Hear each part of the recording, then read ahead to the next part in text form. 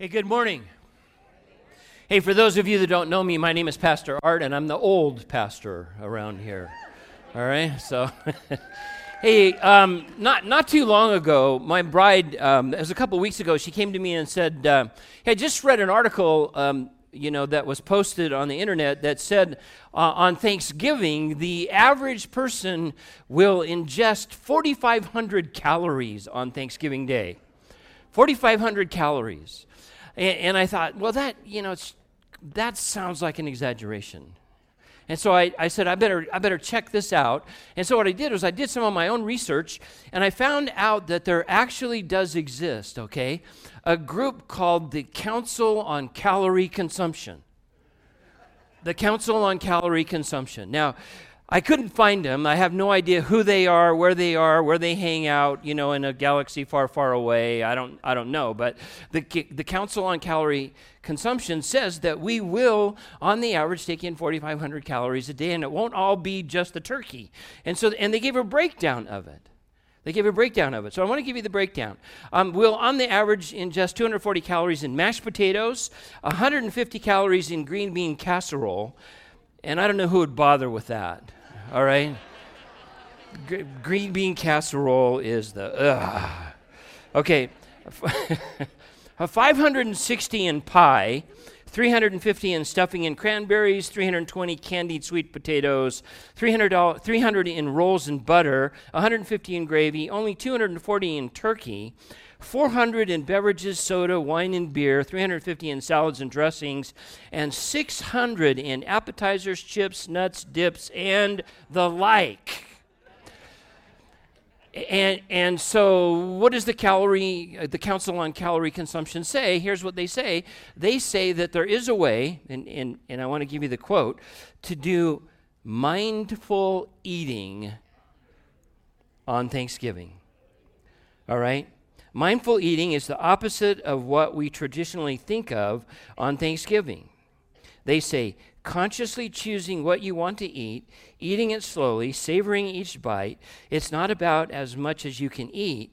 Mindful eating teaches you it's perfectly fine to have your favorite slice of pie if you just make room for it. Now, I don't think the Council on Calorie Consumption is all that wise.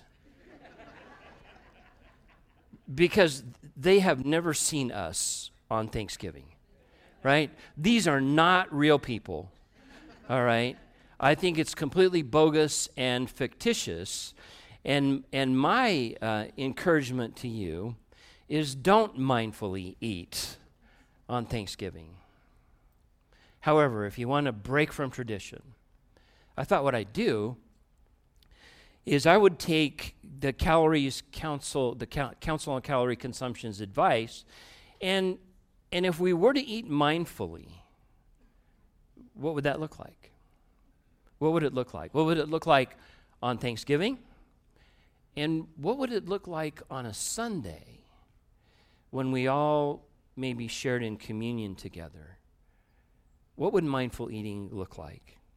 And so what I'm going to try to do is I'm going to try to kind of set a table of mindful eating for us that you can apply today, and hopefully in some fashion you can apply it on Thursday when you get together with whomever you get together with and share a Thanksgiving meal. And so the passage I want to begin with comes from Mark chapter 14. And it has to do with Jesus asking his disciples to go prepare the Passover meal, which was an annual tradition. The Passover meal was the annual celebration of the nation of Israel celebrating their release from bondage in Egypt. And God commanded them way back when to celebrate this Passover meal and what that Passover meal would look like. And so Jesus, in keeping with tradition, tells his disciples to go to the city of Jerusalem, and he tells two of his disciples to they'll run into a man that's carrying a jug of water, and they're supposed to follow that man with a jug of water to a particular house, and then when they get to that particular house, they're supposed to ask the master of the house if they can use the upper room so that they can set up the Passover meal for Jesus and the rest of them, and this is what it says. So the two left and went into the city. All was as Jesus had told them, and they prepared the Passover meal in the upper room. That evening, Jesus and the 12 arrived and went into the upper room, and each reclined around the table, leaning upon an elbow as he ate. It's interesting, if you're familiar with the picture of the Last Supper, everybody's sitting at a regular full-height table, and Jesus is in the middle, and all the characters are looking down towards Jesus. But that wasn't the way it happened. Typically, tables were very low. They were 8 to 12 inches high, and the way you reclined at a table to eat it's sort of like a picnic. If you were going to a picnic in a park and throw out a blanket, everybody would probably lay around the food with one elbow on the ground, and that's the way they would eat. So that's the setting. But there was a table. There was a table in the room. And it goes on to say, as they ate at the table, Jesus took bread, offered a blessing, and broke it. He handed the pieces to his disciples. And this is what he says.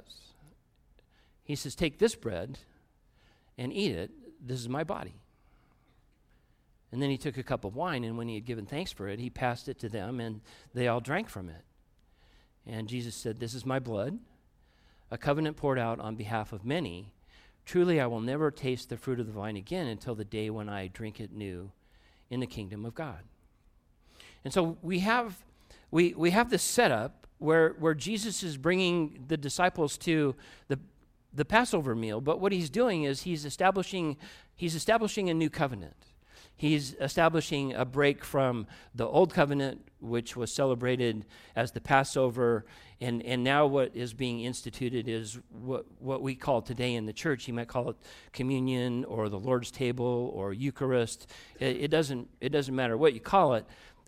What's significant is that it's a new covenant. This is a new deal that the disciples are going to be entering into, and so what happens is that as they're reclining at this table, Jesus is saying, in essence, I don't want this anymore to be a mindless experience. In other words, don't come together and just participate in an experience that's sort of mechanical. And we talk about that on a regular basis around here. We talk about the fact that when Brett was talking about our giving and our generosity, what we're talking about is don't do it, mindlessly, because it's something that's expected or something that's automatic. Do it mindfully, because it really is you in some fashion participating in worship. And so Jesus is doing the same thing. He's saying, I know we sometimes have we have this mindset. Well, yes, a Passover, and we're going to walk our way through the process, and we've forgotten the significance of it or the meaning of it. But I'm going to start this whole thing all over again, and it's going to have a new meaning. It's going to have a new significance. It's going to be valuable in many ways to you. And so I thought I would take the acrostic table, which I love to use, acrostics and that kind of stuff, and sort of, with respect to the bread and with respect to the cup. I mean, we know the bread represents Christ's body, and we know that the cup represents his blood sacrifice for us. But he does, in every respect, want us to be mindful of some things. And so I'm just going to throw 5 things out there quickly that maybe we could be mindful of this morning as we participate in the bread and in the cup. And the first is that the tea and table is together. Community meets at the table. Together, all of us, community, the church, meets at the table. It's interesting that Jesus really talks about 2 primary ordinances in the church. He talks about the ordinance of baptism, and he talks about the ordinance of communion, or the Lord's table. And those are the 2 things that really he commands us to participate in. Baptism is a one-time experience, and communion is a repeated experience that's done to remember things that should be and are significant, in our spiritual journey. And one of the things that should be significant in our spiritual journey is that together matters. Together matters as a church, together matters as a family, together matters, if you're part of a team, together just matters. And when you think about the 2 ordinances, I was struck by that this week, as you think about the 2 ordinances of the church, baptism, when you're baptized, it's really sort of a one-on-one experience with you and God. It's one-on-one. It's you standing in a tub of water, and it's you saying publicly, in this visible picture that you're going public for Jesus, and you want to be recognized as someone who follows Jesus, and so you're baptized, and it's a picture of you understanding that your previous life, your death to sin, and your resurrection into a new life, and it's just you. It's just you. If you've been to communions here at the Rock, we set up a communion pool, and people get in, and it's about their name, and it's about them going public, and it's just them alone standing together by themselves. And when it comes to communion, we move from the baptism one-on-one with God to a communion that's a community with God. The community called the church. And when the community comes together as the church, then we have some responsibilities. We are responsible as a community to do some things for the benefit of others. One of my favorite verses comes from Hebrews chapter 10, and this is the writer of the Hebrews. These are called if you've been around the church for a long time, and I don't mean to be churchy about anything, but these are called the let us verses, all right? The let us verses say, let us consider how we can stir up one another to love. Let us help one another to do good works, and let us not give up meeting together. Some are in the habit of doing this. Instead, let us encourage one another with words of hope. Let us then do this even more as we see Christ's return approaching. And what's interesting is, sometimes I like to pick out words that just kind of strike me, and the word used there for stir up or spur on to one another. When we come together, Christ is saying, in this communion experience, in this together experience, we should be prodding one another. It really means to stir up, to prod, to poke, to get someone's attention, to get them off the dime, to move them down the road a little bit. And one of the things that might sometimes be lacking in the church is the fact that we don't prod each other enough. You know what I'm saying? We don't poke each other enough to be here. And what happens is that he says, even in here, some are in the habit of doing this. Doing what? Some are in the habit of not meeting. What's interesting is that, on the average, we may have a couple hundred, 225 people in the services on a Sunday, but that's not all the people that call the Rock home. The average attendance per Sunday per person that calls the church home is 1.25. They're on the average here, 1.25 Sundays per month. That's not a lot. And so if the whole church showed up on a Sunday, we'd have to go to 2 services right away.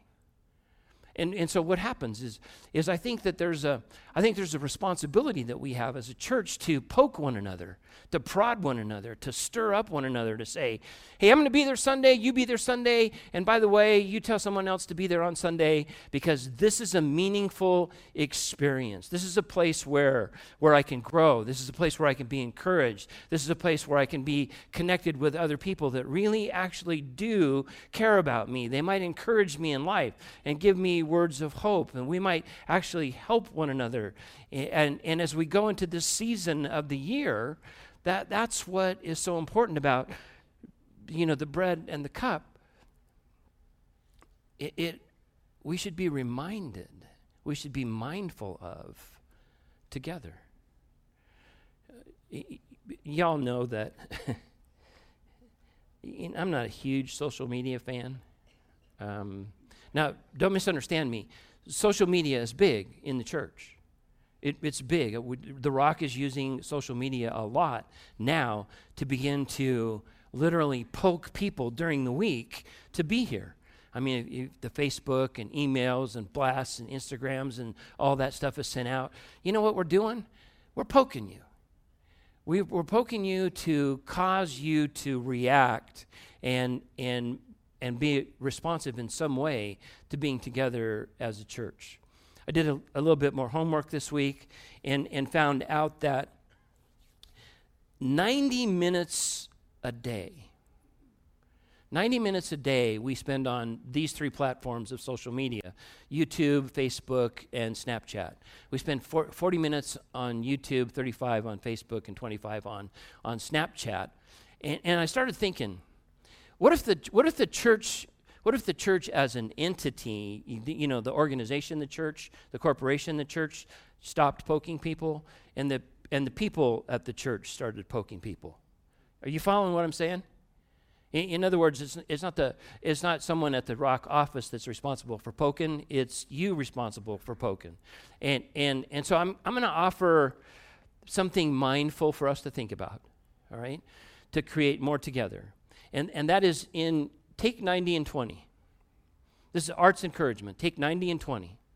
Take 90 minutes, 1 day a week in the year 2020 and spend it here. Once a week. That would be about 360 minutes a month, or 3.5% of the total minutes per week would be spent here. And what will it do? It could potentially change your life. It could potentially change a relationship. It could potentially move you from not having an eternity to having an eternity. Wonderful things can happen when we do things together. Jesus talks also about the fact that there's acceptance involved at the table. What he does is he says to his disciples to go prepare a place where we can share the Passover. We'll sit down and we'll share a meal. And so the other thing we need to be mindful of on days like today is that acceptance by grace meets at the table. And Jesus was a man full of grace. As a matter of fact, he invited someone to the table that was going to betray him. And in the process of doing that, what's happening is that he's saying that don't be afraid to come to the table. The table is not denied. The table is an open table. It's an open communion. It's open and it's welcoming. Actually, the word in Romans 15:7, it says, accept one another. Then, just as Christ accepted you in order to bring praise to God. The accept there is really the word receive one another. The Greek translation means receive, and it means receive because you initiate things, because you're proactive. In other words, if someone shows up, that's one thing, but Jesus is really talking about us being proactive and us going out and receiving other people. In other words, we take the initiative to make them feel connected. Don't wait till they take the initiative to make them feel connected. You take the initiative to make them feel connected, because that's what Jesus did. Jesus said, I want you to prepare a table for all of us, because I'm not just simply tolerating you. I'm not just simply putting up with you, or I'm not gritting my teeth until my day is done with you kind of thing. What he's saying is that he says, I came to earth not for you to find me, but I came to earth for me to find you, because I'm an accepting example of God. And let's just talk turkey for a minute.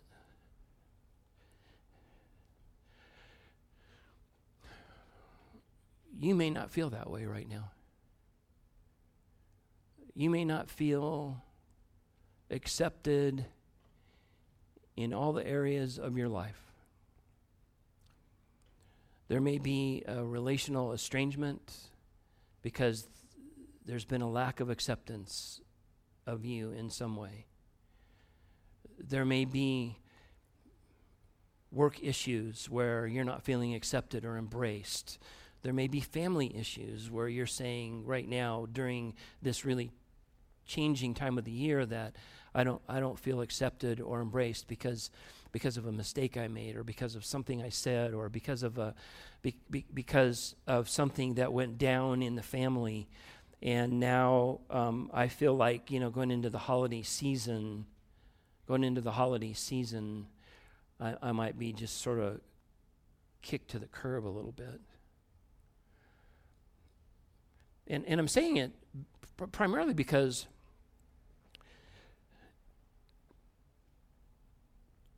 us individually, we have sort of the responsibility to sort of kind of comb the horizon a little bit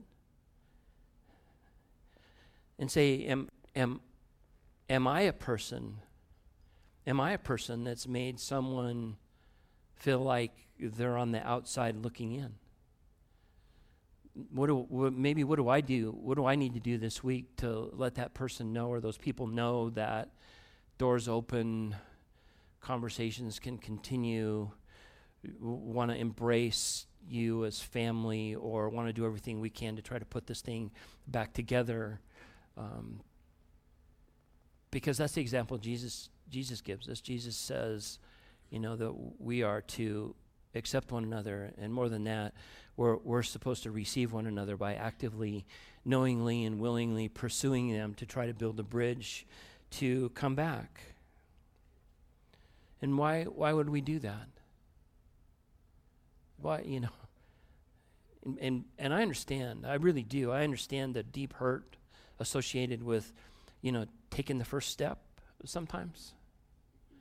Making the first move takes a big person, takes a lot of humility. So why should we do it? And I think it leads to the next point, which is the B in table, and that has to do with brokenness. Because brokenness meets at the table. Yeah, I don't know about you, but I didn't meet Jesus on the way up. Anybody meet him on the way up? I didn't.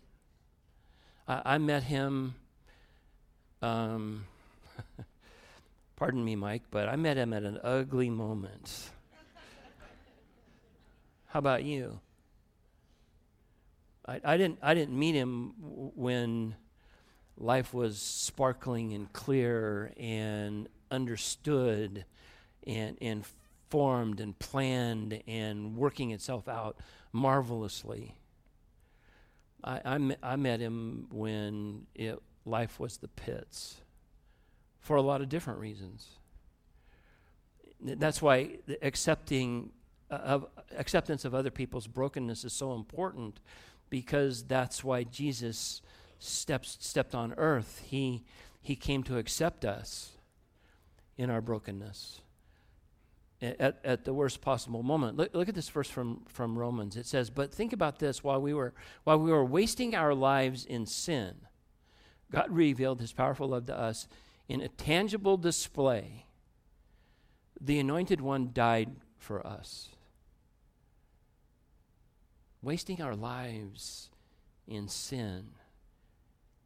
Powerful love in a tangible display. What was the tangible display? It's right here. The tangible display is, he said, I'm going to give myself up. I'm going to give myself up for the benefit of the people that I came for. I'm going to die a sacrificial death on a cross as the perfect man, no sin in his life whatsoever, and I'm going to absorb all of God's wrath so that you can have all of his grace. I told you I'm the old guy around here. I remember building this when we were meeting over at Reed High School. One of the things that we always talked about was the fact that when we had a building, the building wouldn't be filled with, it wouldn't be filled with religious edifices or pictures or, we just want to focus on one thing, and we want to focus on the cross. So I said, let's just build a cross, and so I built this cross and put it together and brought it to Reed High School. Then we brought it over here. And I remember distinctly that you should have taken this apart before you brought it in here, because the sucker's really heavy.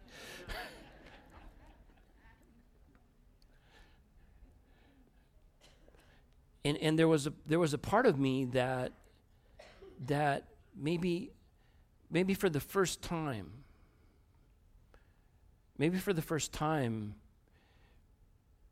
felt the weight of the cross on my own life.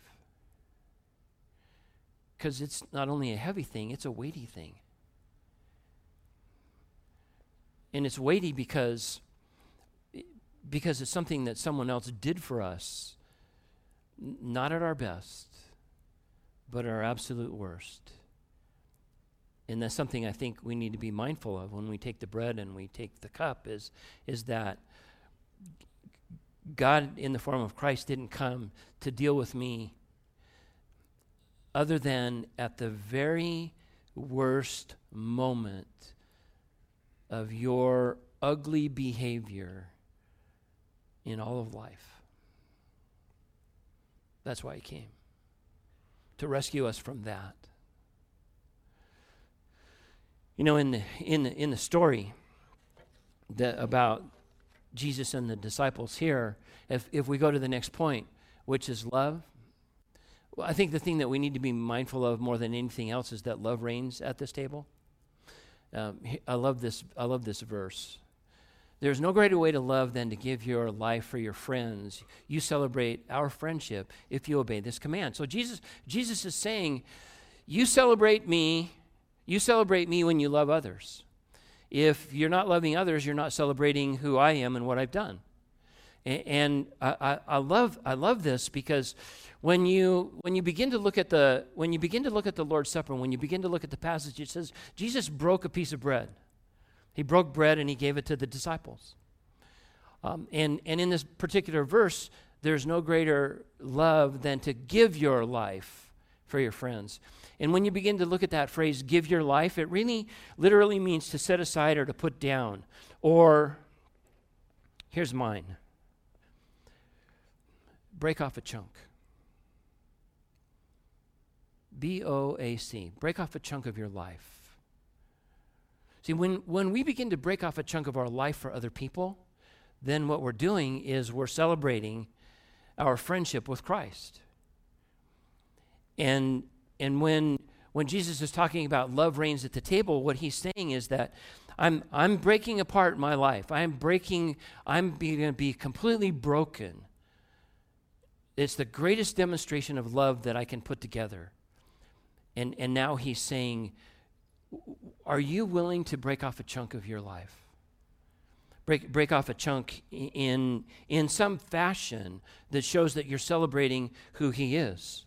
And maybe some things to be mindful of this week and as we go into the season is how big of a piece of your life, how big of a chunk of your life are you willing to break off to demonstrate who Christ is to other people? I know it's a busy season, and sometimes we have to consciously and knowingly and willingly sit down and say, I'm going to break off a chunk of time, and I'm going to break off this massive chunk of time, and I'm going to devote it to this person or to this thing, and I'm going to make sure that I follow it through, not just during this break off the chunk of life season from Thanksgiving until New Year's, but for the whole rest of the next 12 months. Are you willing to break off a chunk of your life?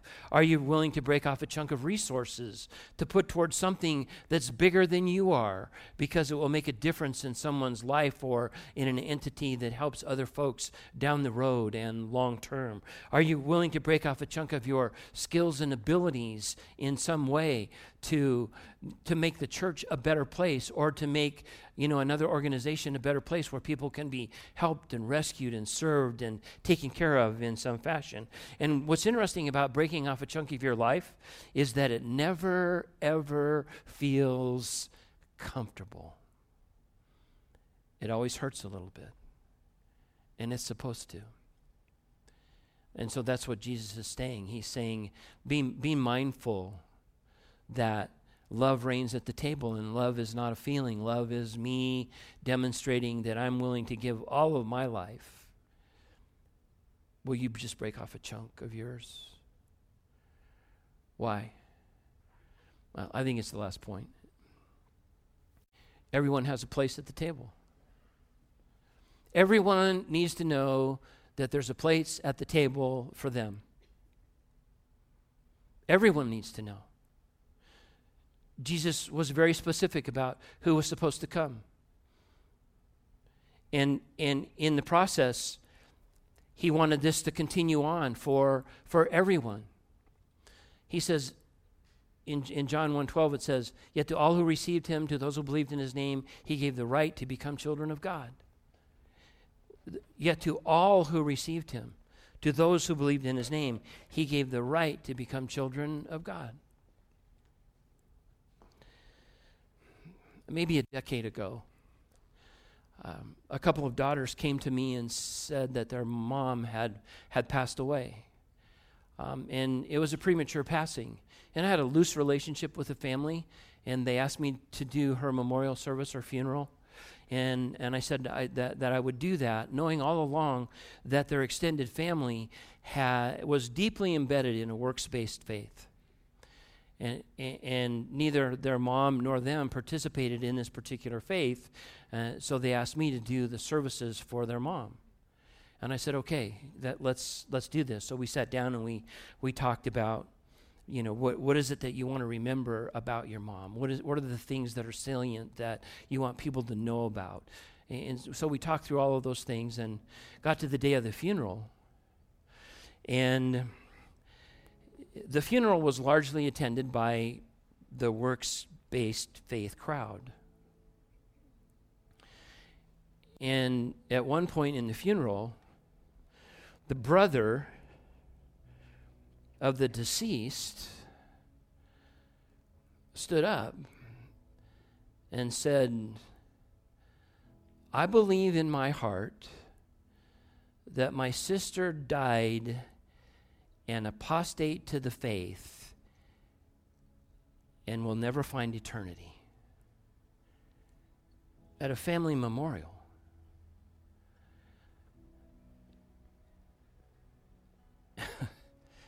And I said, oh my gosh. Now I have two rules if I do a funeral or a memorial. And they're not arrogant rules at all. The first rule is, if you ask me to do your memorial or funeral, I'll talk about Jesus. The second rule is, I always go last. And so after the brother said that, I stood up and said, I want you to know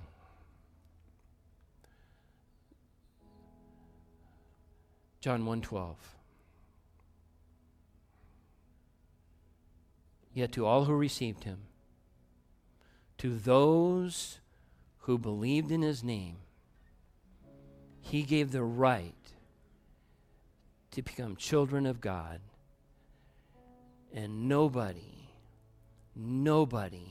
makes that decision on behalf of another individual. Nobody talked to me after the memorial.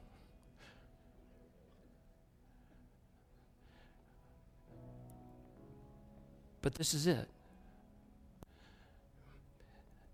Jesus is so wildly inclusive that he makes almost everybody uncomfortable who thinks they can work their way to God. And that's what I love about this place. This place called The Rock. This place where everyone is entitled and can become a child of God because they believe in the transaction of the cross, that Jesus died a sacrificial death on behalf of a sinner like me so that I could have life through grace because of his acceptance.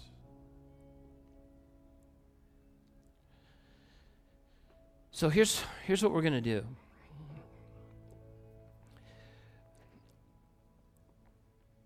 We're going to share in the bread, and we're going to share in the cup. And so what you're saying by coming down is that is that you believe that you had at one time this personal transaction with God through Jesus. You're going to take a piece of bread because you think that piece of bread is a picture, it's a symbol, it's a representation of Jesus' body, which was sacrificed in place of yours. He took all of death upon himself so that we could have life. And you're going to take the cup because the cup represents perfection is one standard that God has, but the other thing is that perfection had to be sacrificed. So perfection had to shed its blood. It had to lose its life so that we could gain it. And so when you take the bread and when you take the cup, you're saying, I believe in the transaction of the cross, that it's a reality that takes place between me and a heavenly Father only. Nobody else decides. Nobody else can determine whether or not I'm worthy to come down and pick it up and take it. It's between you and the one who is filled with grace and filled with love and filled with hope for a future for you. So that's what we're going to do. So I'm going to just ask you to stand for just a second.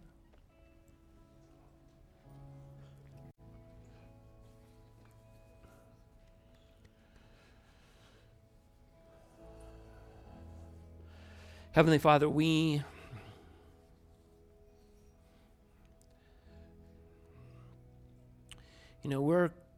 complicated. You know that.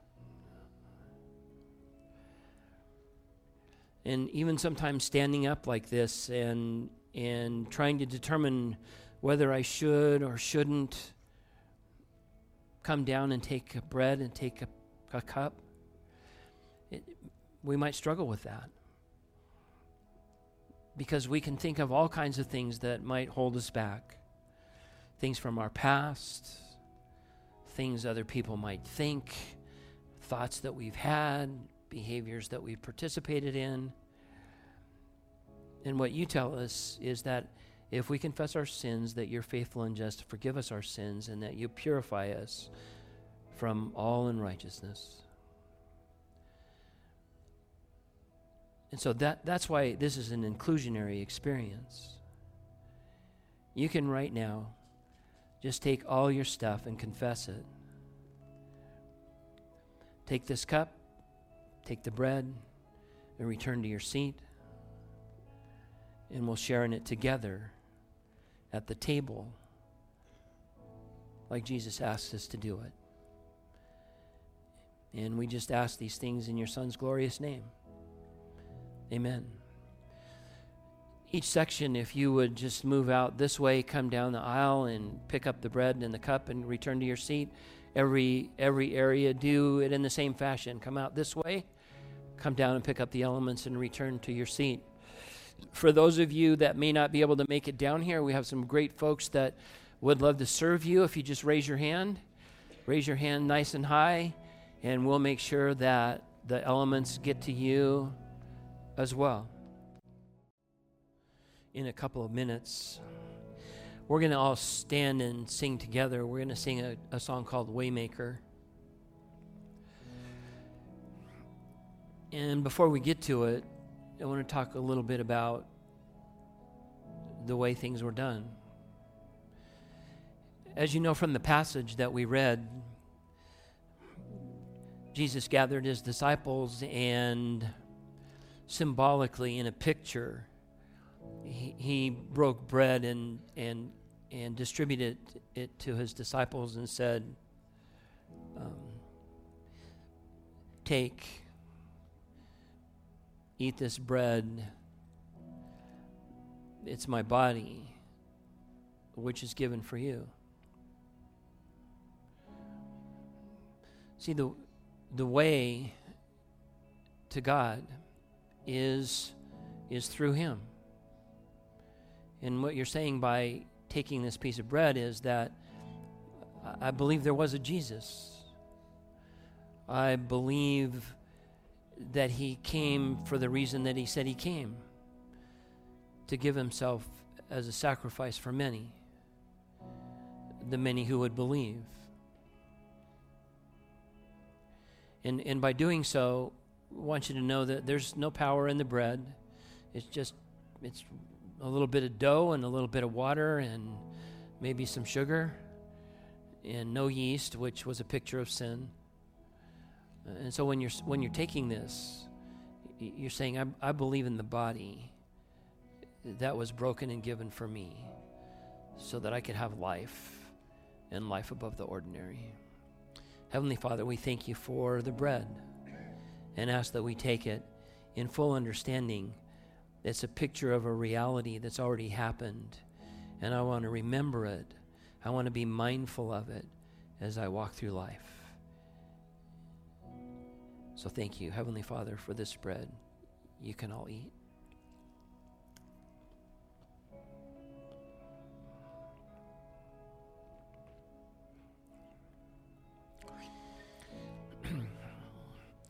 At the same sitting, Jesus said, I'm going to pass a cup around, and this cup is the new covenant. It represents my blood. See, they celebrated the Passover because it was an annual celebration where animals were sacrificed annually, over and over again, to cover sin. That was literally the purpose, was the blood of animals and perfect animals was placed on the altar, and everybody sacrificed an animal to cover their sin until we can do this again the next year. And Jesus said, all that's off. He came as the perfect lamb, the Lamb of God, who would be sacrificed once for all, not to cover sin, but to permanently eradicate it and remove it forever as being something that can be held against you in life. And so what you're saying by taking this cup is that you believe that Jesus' blood sacrificed doesn't just cover your sin, but it wipes it out and makes you a child of God who is able to stand in front of God with full standing as an heir to the kingdom. Heavenly Father, we thank you for this cup and what it represents, and we praise you in your Son's name. Amen. Go ahead and drink the cup.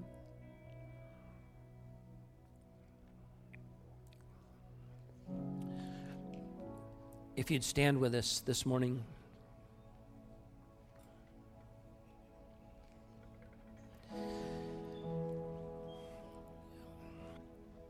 I'm going to ask you to do something that I don't think I've ever asked before.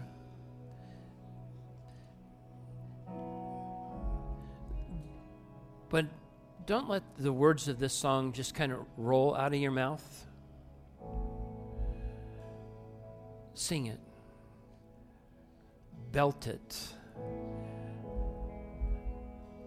Be mindful of what it says and sing it to His glory, to the optimum level that you can, because it's one of the best ways to worship.